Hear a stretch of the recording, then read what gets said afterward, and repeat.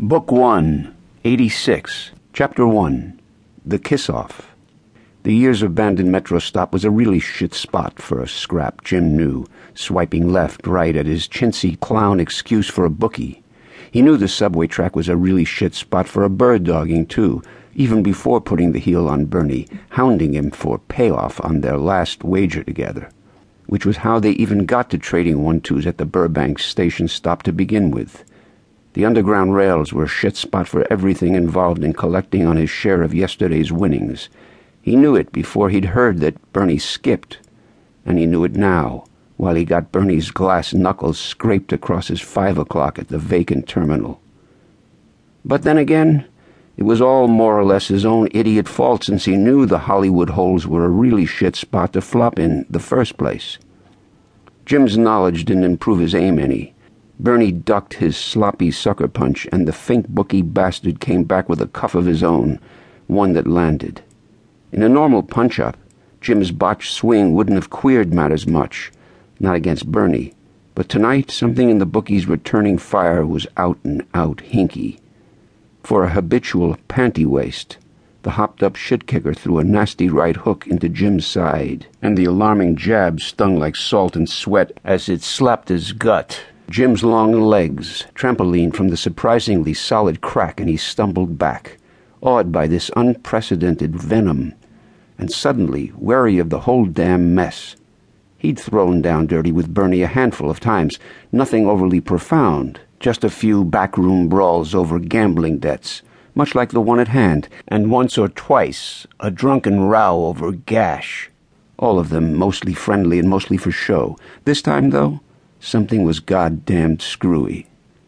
Jim could tell the greasy fink was doped, and desperate sore besides, and for some reason seeping his wormy little feelings into those flaccid fists, turning them bottle-hard and all business.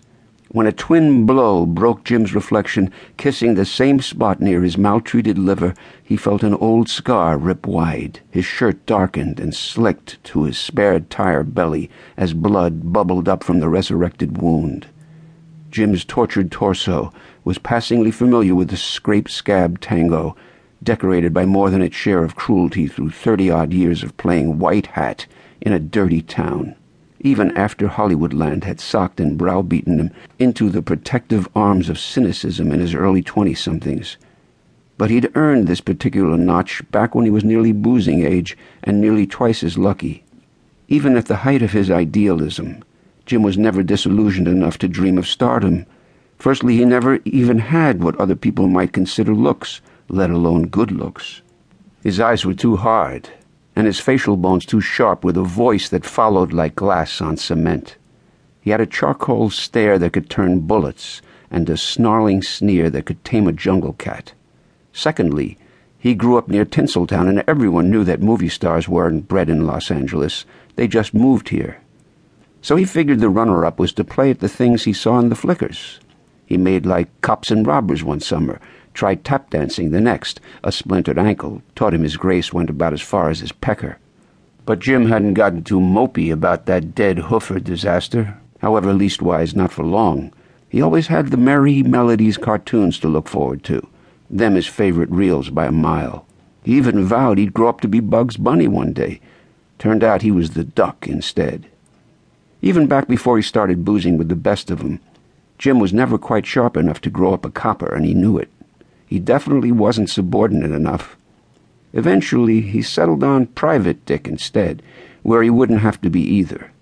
But what Jim didn't have in both brains or beauty, he was double-graced with in something else, something better even, he thought, since it was a trait you couldn't nail down or wreck up. Since his stubby feet could carry him from his auntie's shack on Wilshire and La Brea and onto the boiling tar of the sunburnt street outside, what then ruled his life on the neon-kissed block and what now damned his life in the dead dark of the holes was his uncanny dumb luck. He was running with Maddox Leonard back when he got this particular scar, the meanest one, the faded one, and the first of many. Jim played cop to Maddie's robber, then later bodyguard to his big shot.